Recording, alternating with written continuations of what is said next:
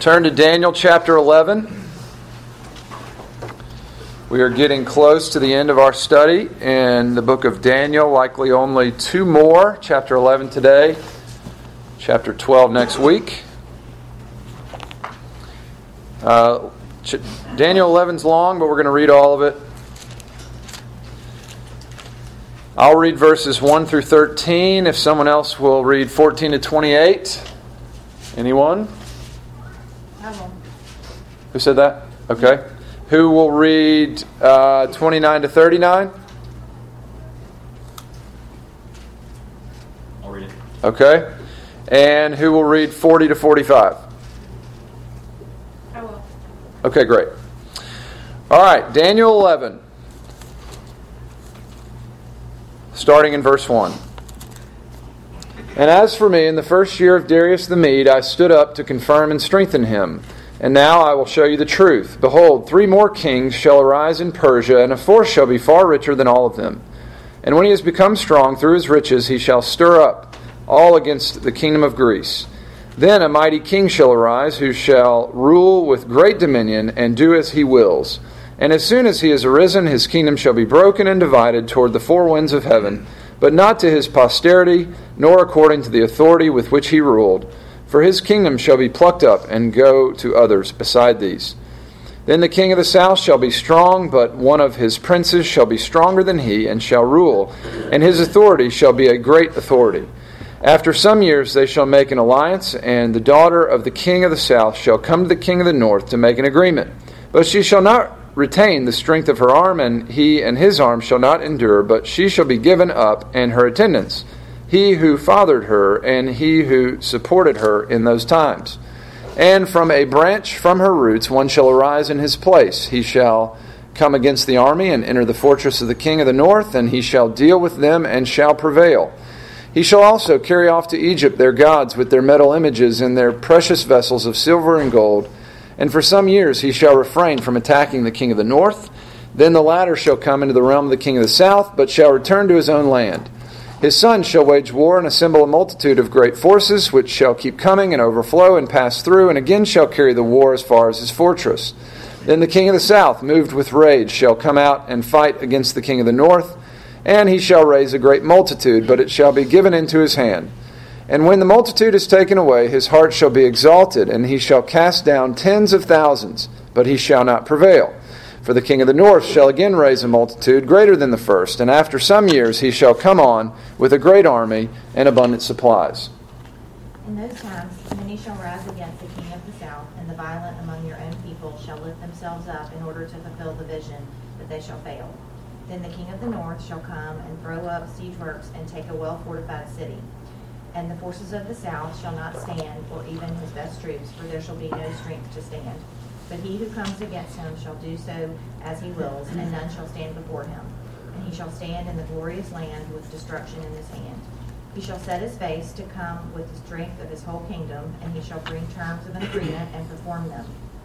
He shall give him the daughter of women to destroy the kingdom, but it shall not stand or be to his advantage.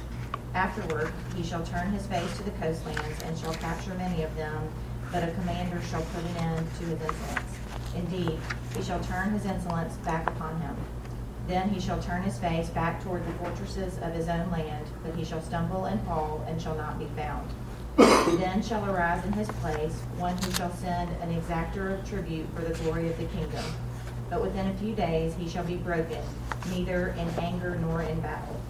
In his place shall arise a contemptible person, to whom royal majesty has not been given. He shall come in without warning, and obtain the kingdom by flatteries. Armies shall be utterly swept away before him, and broken even the prince of the covenant. And from the time that an alliance is made with him, he shall act deceitfully, and he shall become strong with a small people. Without warning he shall come into the richest parts of the province, and he shall do what neither his father nor his father's fathers have done, scattering among them plunder, spoil, and goods. He shall devise plans against strongholds, but only for a time. And he shall stir up his power and his heart against the king of the south with a great army. And the king of the south shall wage war with an exceedingly great and mighty army, but he shall not stand, for a plot shall be devised against him. Even those who eat his food shall break him. His army shall be swept away, and many shall fall down slain. And as for the 2 kings, their hearts shall be bent on doing evil. They shall speak lies at the same table, but to no avail, for the end is yet to be at the time appointed. And he shall return to his land with great wealth, but his heart shall be set against the holy covenant. And he shall work his will and return to his own land. At the appointed time he will return and come into the south, but this last time it will not turn out the way it did before. For ships of Kittim will come against him, therefore he will be disheartened and will return and become enraged at the holy covenant and take action. So he will come back and show regard for those who forsake the holy covenant. Forces from him will arise, desecrate the sanctuary fortress, and do away with the regular sacrifice. And they will set up the abomination of desolation. By smooth words he will turn to godlessness those who act wickedly toward the covenant. But the people who know their God will display strength and take action. Those who have insight among the people will give understanding to many. Yet they will fall by the sword and by flame, by captivity and by plunder for many days. Now when they fall, they will be granted a little help, and many will join with them in hypocrisy. Some of those who have insight will fall, in order to refine, purge, and make them pure until the end of time, because it is still to come at the appointed time. Then the king will do as he pleases, and he will exalt and magnify himself above every god, and will speak monstrous things against the God of gods. And he will prosper until the indignation is finished, for that which is decreed will be done. He will show no regard for the gods of his fathers, for the desire of women, nor will he show regard for any other god, for he will magnify himself above them all. But instead he will honor a god of fortresses, a God whom his fathers did not know. He will honor him with gold, silver, costly stones, and treasures. He will take action against the strongest of fortresses with the help of a foreign god. He will give great honor to those who acknowledge him, and will cause him to rule over the many, and will parcel out land for a price. At the time of the end, the king of the south shall attack him, but the king of the north shall rush upon him like a whirlwind, with chariots and horsemen and with many ships. And he shall come into countries and shall overflow and pass through. He shall come into the glorious land, and tens of thousands shall fall, but these shall be delivered out of his hand, Edom and Moab and the main parts of Ammonites. He shall stretch out his hand against the countries, and the land of Egypt shall not escape. He shall become ruler of the treasures of gold and of silver, and of all the precious things in Egypt. And the Libyans and the Cushites shall follow in his train. But news from the east and the north shall alarm him, and he shall go out with great fury to destroy and devote many to destruction. And he shall pitch his palatial tents between the sea and the glorious holy mountain, and he shall come to his end with none to help him. Everybody got that?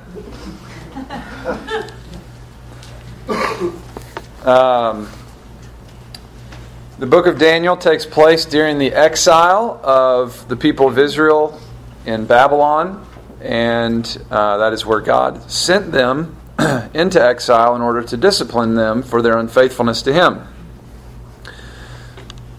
They would have been tempted to believe that all was lost in their exile.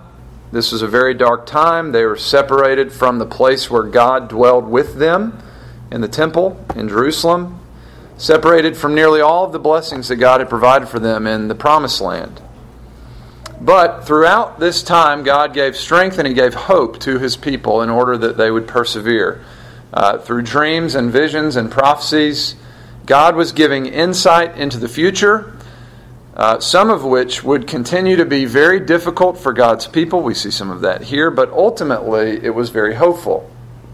As we've said over and over again, it was a vision of God and of what He would do to impose His will and establish His kingdom among the kingdoms of men. So the hope was drawn from the fact that God was still their God, that He would be faithful even when they hadn't been, and that He would topple their enemies in the end. So this latest vision is given at the beginning of the rule of the Medo-Persian kingdom. Medo-Persia was the great world power at the time who had just recently come to power after they toppled the former world power, Babylon, which is the world power that brought the Israelites into exile. Remember Nebuchadnezzar and all that. Many of the visions and dreams in the book have had to do with these consecutive world powers in history, starting with Babylon, going to Medo-Persia, then to Greece, then to Rome, which takes us, to the time of Christ. the general message about these world powers is that though they were powerful and though they would have great influence, often for devastation and destruction in the world, especially for God's people, God will be faithful to His people, and these kingdoms will fall in the end. We've talked about the fact that that's a lesson for every world power. Your time is limited, and the greatest of the great, their day comes to an end. And God would set up His kingdom during the days of those kings. We see that all the way back in Daniel 2. And His kingdom would never fail. God's kingdom stands forever. This is the hope being offered to God's people in various ways through various visions and prophecies and dreams and everything else. That God's people would be established, that it would never fade. And we know that this comes to fruition in Christ. Now, these world powers are mentioned again in chapter 11, at least the last three, from Medo-Persia to Greece to Rome. I don't want to go into great detail about that. The chapter does. We'll talk about that.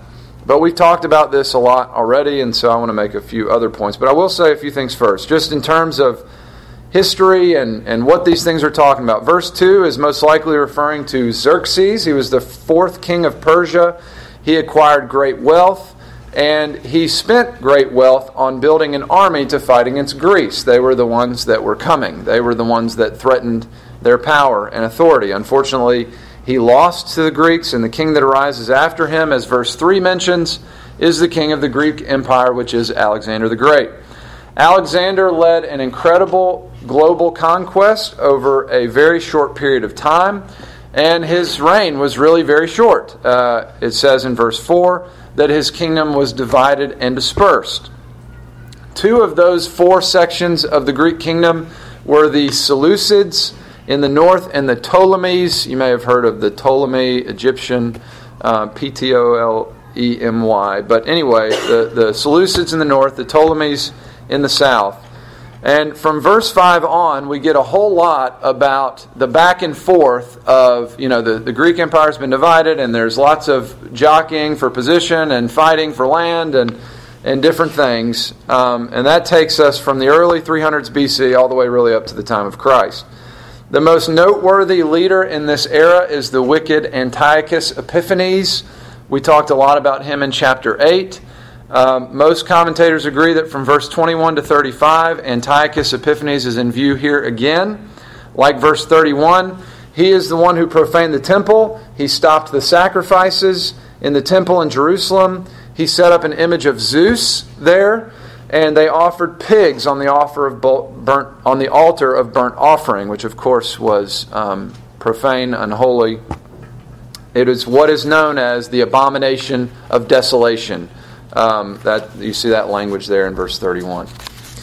And then, much like some of the previous passages we've looked at, there's a lot of debate about verses 36 to 45. We see that throughout the book. There's 4 or 5 passages where some people think it's in, it stays with the consecutive history of what we've been looking at. So many think that would talk about the Caesars of the Roman Empire. Some thinks it continues to talk about Antiochus Epiphanes, and many think the text takes a major transition and is pointing us to someone that's still in the future for us, a world ruler still in the future, like an Antichrist figure that will come before Christ returns. I don't really know what I think. I read various positions, and there are good points on different sides. There are weaknesses, in my view, on different sides. But again, I'll handle it like I've handled the last ones. We tend to get lost in the details and lose the main point of the passage. I don't really think it matters. All of these things were still future for Daniel. And when we remember it in that context, and remember that the main point of apocalyptic literature is to give a message about God, to strengthen His people, well, then we can simplify what we're looking for and understand. We do get the backdrop, great conflict, warring nations, but there's something that God is giving to Daniel to strengthen his hope for perseverance going forward. The first point I want us to think about is God's providence over all. So, one thing that all Christians agree on in this passage is that there is a sizable chunk of history told in Daniel chapter 11 in an incredible amount of detail before it ever happened. This was told to Daniel, and none of it had happened yet. So I was reading the passage in preparation, and I get somewhere around verse 30, and it starts to feel a little long, but then I'm just struck by the fact that none of this has happened. I mean, let us not become so used to the Bible that we cease to be amazed. Who does this? No one does this. Only God can do this. Anybody can tell a story after it happens. But telling history before it happens is amazing. It's what we call prophecy. And God is giving prophecy. And it's not just that God knew what would happen. It's not just that He peered into the future to see how it all would work out, but He's removed and ultimately letting it play out as it plays out. That's not the way it happens. It's that God would govern and orchestrate all of these things toward His perfect desired ends. So the theological point that's been being hammered home over and over again throughout the book is the sovereignty of God, or the absolute power and control of God. And the absolute power and control of the one to whom He would give power and dominion and authority, Jesus Christ. We see that especially in chapter 7. So the sovereignty of God, that's really the point of King Nebuchadnezzar's dream in chapter 2. That was also what Nebuchadnezzar came to confess himself after his second dream and after he was humbled. Remember, he was made to move about like a beast, and he kind of lost his sanity there for a while, but he was restored to his sanity, and he confesses the truth of the sovereignty of God. That's what Daniel tells King Belshazzar after, remember, the handwriting on the wall in chapter 5, and Belshazzar is just a foolish man after Nebuchadnezzar in Babylon, and he's throwing a party with the holy things that were stolen from Jerusalem. And Daniel is telling Belshazzar, that God is sovereign, and this is not going to go well for you. And Belshazzar dies immediately after the message. That's the message that's the message of Darius to the whole world. If you remember in chapter 6, when Daniel is protected and freed by God from the lion's den, Darius writes a letter, it says, to all the peoples of the earth. And he's just saying, God is sovereign. Chapter 7, that's the passage about Jesus, the Son of Man, who would have dominion and power and authority, and so on and so forth. God is the Lord, there is no other. He alone has absolute power and control and authority. He controls everything. That's what we call His sovereignty. God alone is absolutely sovereign. And a truth that is directly connected to God's sovereignty is His providence. So someone help me distinguish between the two.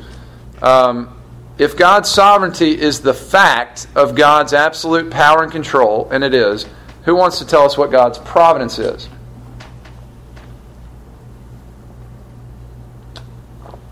It's kind of how He orchestrates circumstances Yep. to bring about His sovereign will. That's perfect.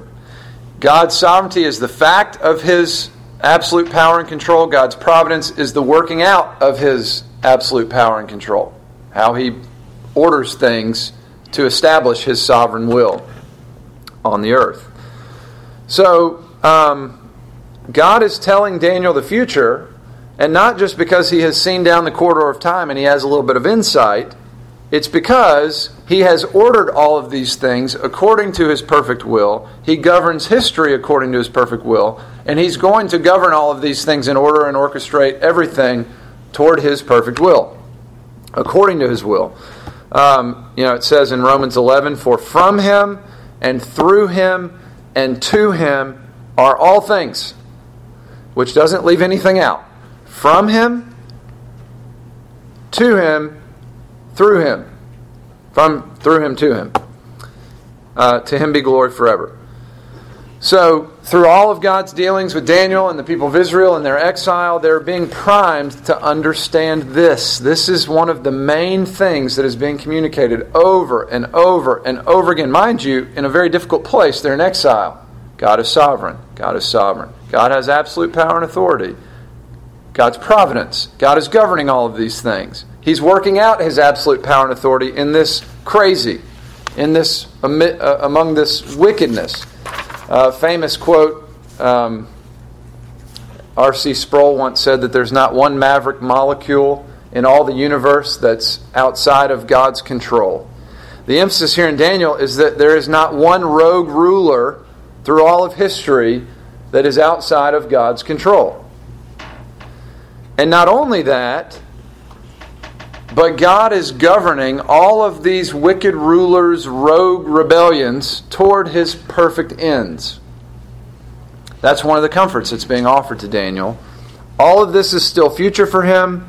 All of it, much of it, involves difficulty for the people of God. But God governs sin sinlessly.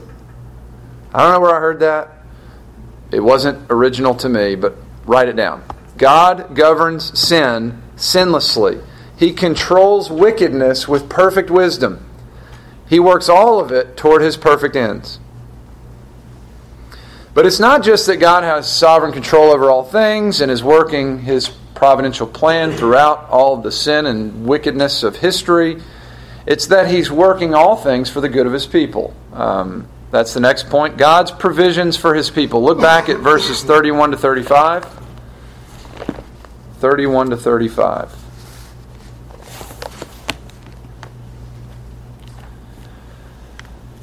I'll read it again. Forces from him. This is where we're talking about Antiochus Epiphanes, who was a very wicked ruler among that dispersion of the Greek Empire. Forces from him shall appear and profane the temple and fortress, and shall take away the regular burnt offering. They shall set up the abomination that makes desolate. Remember, that's like the Zeus and offering pigs on the altar and all that. He shall seduce with flattery those who violate the covenant, but the people who know their God shall stand firm and take action. And the wise among the people shall make many understand, though for some days they shall stumble by sword and flame, by captivity and plunder. When they stumble, they shall receive a little help, and many shall join themselves to them with flattery. And some of the wise shall stumble, so that they may be refined, purified, and made white until the time of the end, for it still awaits the appointed time. So this is one of the darkest parts of the vision. The holiest place for the people of God has been defiled in the worst kind of way. But amidst the backdrop of darkness, we see God's provision of faith in order to fight and refining by fire. So in verse 32, under the influence of Antiochus Epiphanes, some would fall away, but the people who know their God would stand firm and take action. Or we could say they would be given faith to fight. This is where it's helpful. Systematic theology is simply, if we establish one truth over here in this book, we're going to establish the same truth over here in this book. It's seeing how the Bible fits together. There are certain teachings in the Bible, and they apply everywhere. So when we get here and we see, there's some that are going to stand firm and take action. Is that because they're just a little bit more mature than everybody else, or they've been reading their Bible more, or what makes them stand firm and take action? No, it's grace. It's a gift. Every good and perfect thing is from above. That includes even our faith. Even the ability to hold fast and stand firm and take action and fight. God has graciously given it to us. So, we see the same, this is like Philippians 2, work out your salvation with fear and trembling, for it is God who works in you to will and to work for His good pleasure. Our faith is a gift from God. By His grace, He works in us, all of it. The ability to will and to work out, standing firm and taking action. And then we work out what He works in. This is one of the most important provisions that God makes for His people, the gift of saving faith by which we stand firm, by which we take action. The backdrop in our day is dark as well, and we are utterly dependent on God and His grace to continue to strengthen us and fill us, to give us boldness. It's one of the things that strikes me in the book of Acts is they're not praying for safety as much as they're praying for boldness. But they know, after everything they come up against, they need God. They need His help. They're too weak for this. But God, over and over again, is providing the strength, providing the faith, providing the boldness so that they can stand firm and take action. We need to do the same. Even just to stay put in a crazy culture that's trying to blow us every which way, we need God's strength. We need His help. We need fresh fillings of the Holy Spirit. And, we need to be able to take action in a way that is courageous and winsome and loving and kind and bold. We need God's help. Next, not only does God provide His people with the faith to fight, but also with refining by fire. That's the message of verses 33 to 35. Verse 33, the wise will give understanding to the people, though for a time they will stumble by sword and flame, by captivity and plunder. Verse 34, they will be provided for. And verse 35, even so, even the wise will stumble so that they may be refined, purified, and made white until the time of the end. So this is a part of God's sovereign providence that's kind of hard for us to grasp. A part of God's perfect plan includes intense suffering for His people. But the trials and sufferings that God has portioned out for His people, according to His perfect plan, are a means of grace for us. They are for our refinement. They are for our purification until the end. This is the way our sanctification and growth in godliness works. God loved us when we were unlovely. While we were yet sinners, Christ died for us. He came for us when we had absolutely nothing to offer. And it's not as though we have something to offer Him now. Everything we have is a gift from Him. The only thing we have to offer Him is what He's given us. But during the course of our lives, the Lord cleans us up. He purifies us. We're not there yet, but He refines us. Certainly we have a role to play in this refinement and purification, and we must take our responsibilities of working out our salvation with great sobriety, with seriousness, but we must never forget that it is God who is the sovereign of salvation. God is the governor of all of this. And one of the chief ways that He governs our growth is through trials and sufferings that He has fashioned for us. Some of these are big, some of these are small. Generally, all of our trials are pretty big to us. If we're analyzing them on paper, some might look a little bigger than others. But no one likes to suffer, and no one does it very well, and they're all usually pretty big when we're going through them. And 1 Peter 1 talks about the fact that all of this is a gift from God so that our faith would be refined and purified like gold is refined by fire. So this is nice, strong, beautiful gold. I don't know if you've ever seen raw gold, but it's not strong and it's not beautiful. My grandmother has some, and it's just very unimpressive. She keeps it in a little thing with some water in it or something. I forget. It has to stay a certain way, but it's kind of brittle. And the way that they strengthen it and get all of the impurities off of it and refine it and make it look like this is with heat, fire. And then it breaks it down so that they can refashion it. And then you get something that's pretty sturdy and not too bad to look at. That's how God strengthens us. We tend to think that if we would just get completely free of that temptation that is always knocking on our door, then we would really be on our way in the Christian life. If we could just be out from under the smothering nuisance of that thing that's always in our mind, defiling us and tempting us, and then we would be okay. Forgetting that if God wanted us completely free, then we would be completely free of it. It's a part of the refining process.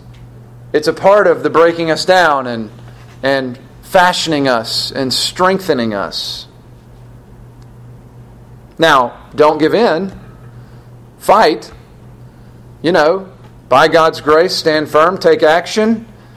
But we can often get so caught up in the grind of it all and forget to just rest in God's sovereign governing over even our temptations, even all of the things that befall us.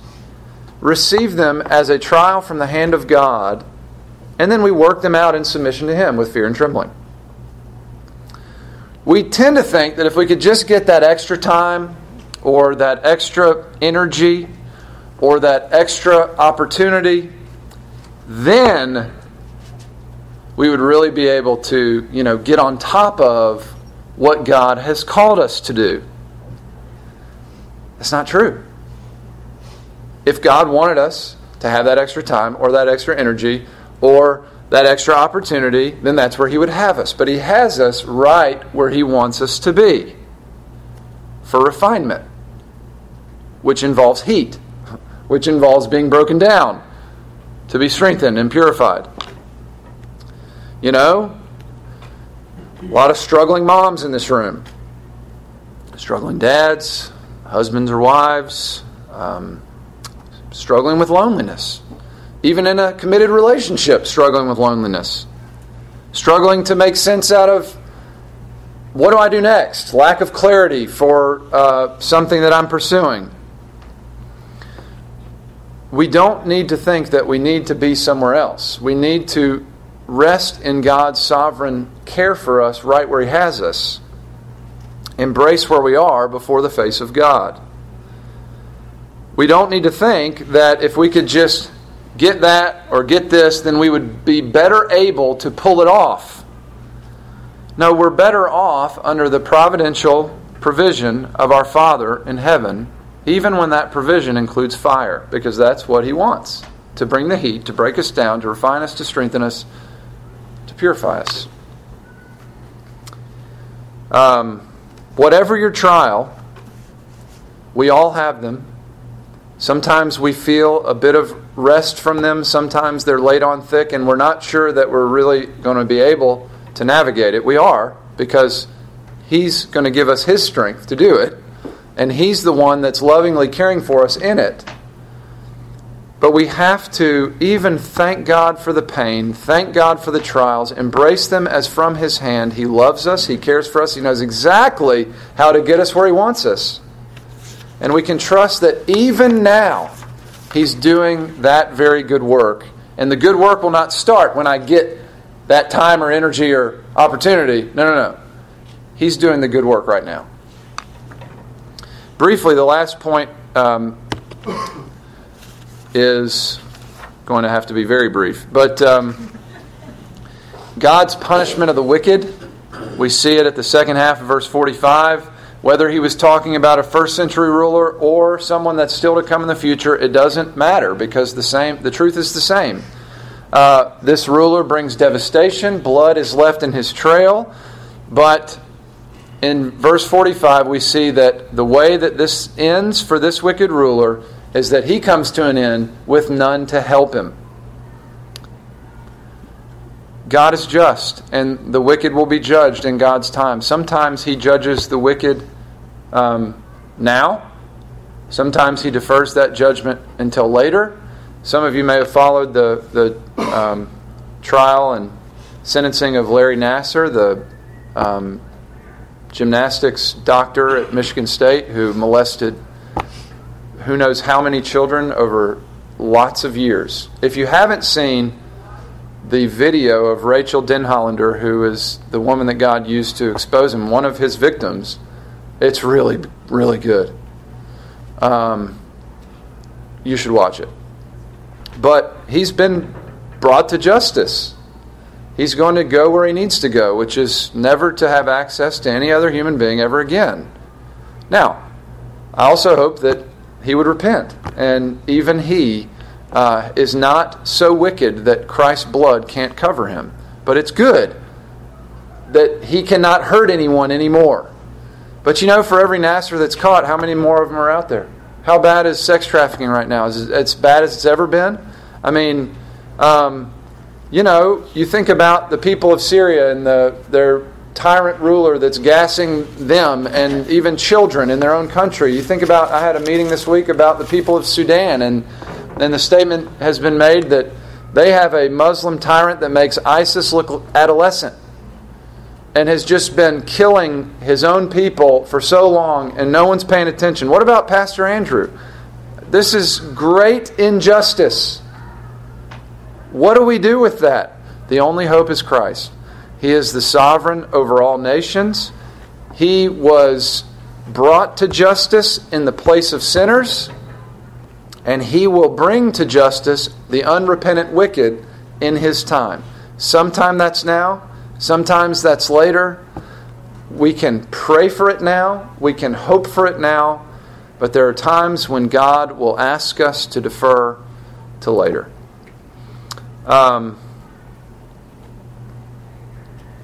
There's more I could say, but I won't. Let's pray. Father, we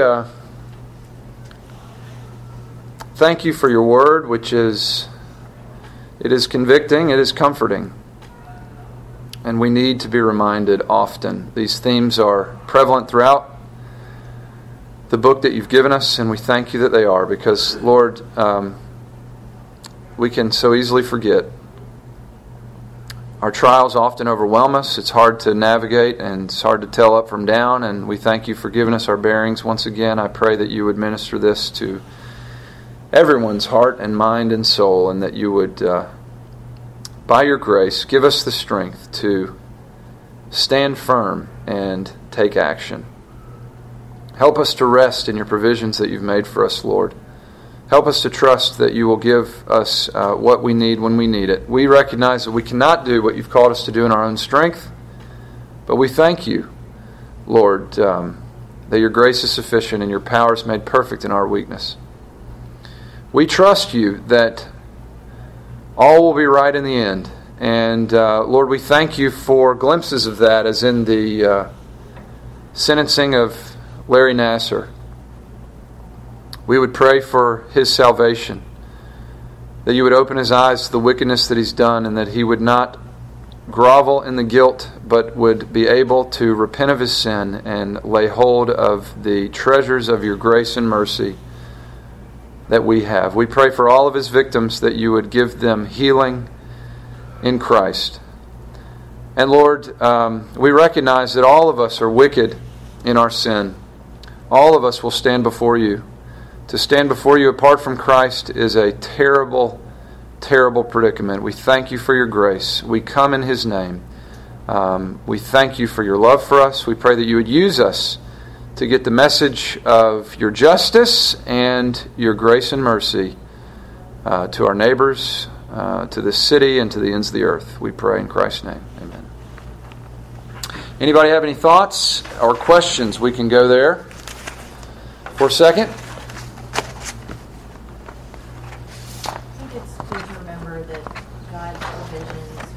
Part of His sovereignty, because it's easy to think, well, where is God in this? Where is that the means are as within His sovereignty as the end. Yeah. I think it's easy to get cynical, and then that leads to being judgmental, and then just get a suspicious cycle of why do we can't fix it, and if this is supposed to be how it is, why? Yeah. And it's important. We do ask for further provision, right? I mean, that's really what prayer is. I mean, a lot of what prayer is. We have adoration to God. We confess our sins to God. But we're asking for further provision, whether that's for us or someone else. I mean, making petitions. But we don't need to forget that He has already made provisions, and to rest in the provisions that He's made, and to know that His provisions will be sufficient. It doesn't mean we understand it. I don't understand it. I don't even understand all this passage. I don't even know who that's talking about there at the end, but we see enough of who He is to know, and that's really what Daniel was going. You think Daniel, we understand a lot more of this than Daniel did. I mean, But he understood that God was with him, and he understood that God was going to fight for him, and God was going to provide for him, and that the wicked would be brought to justice in the end, and he could rest in God.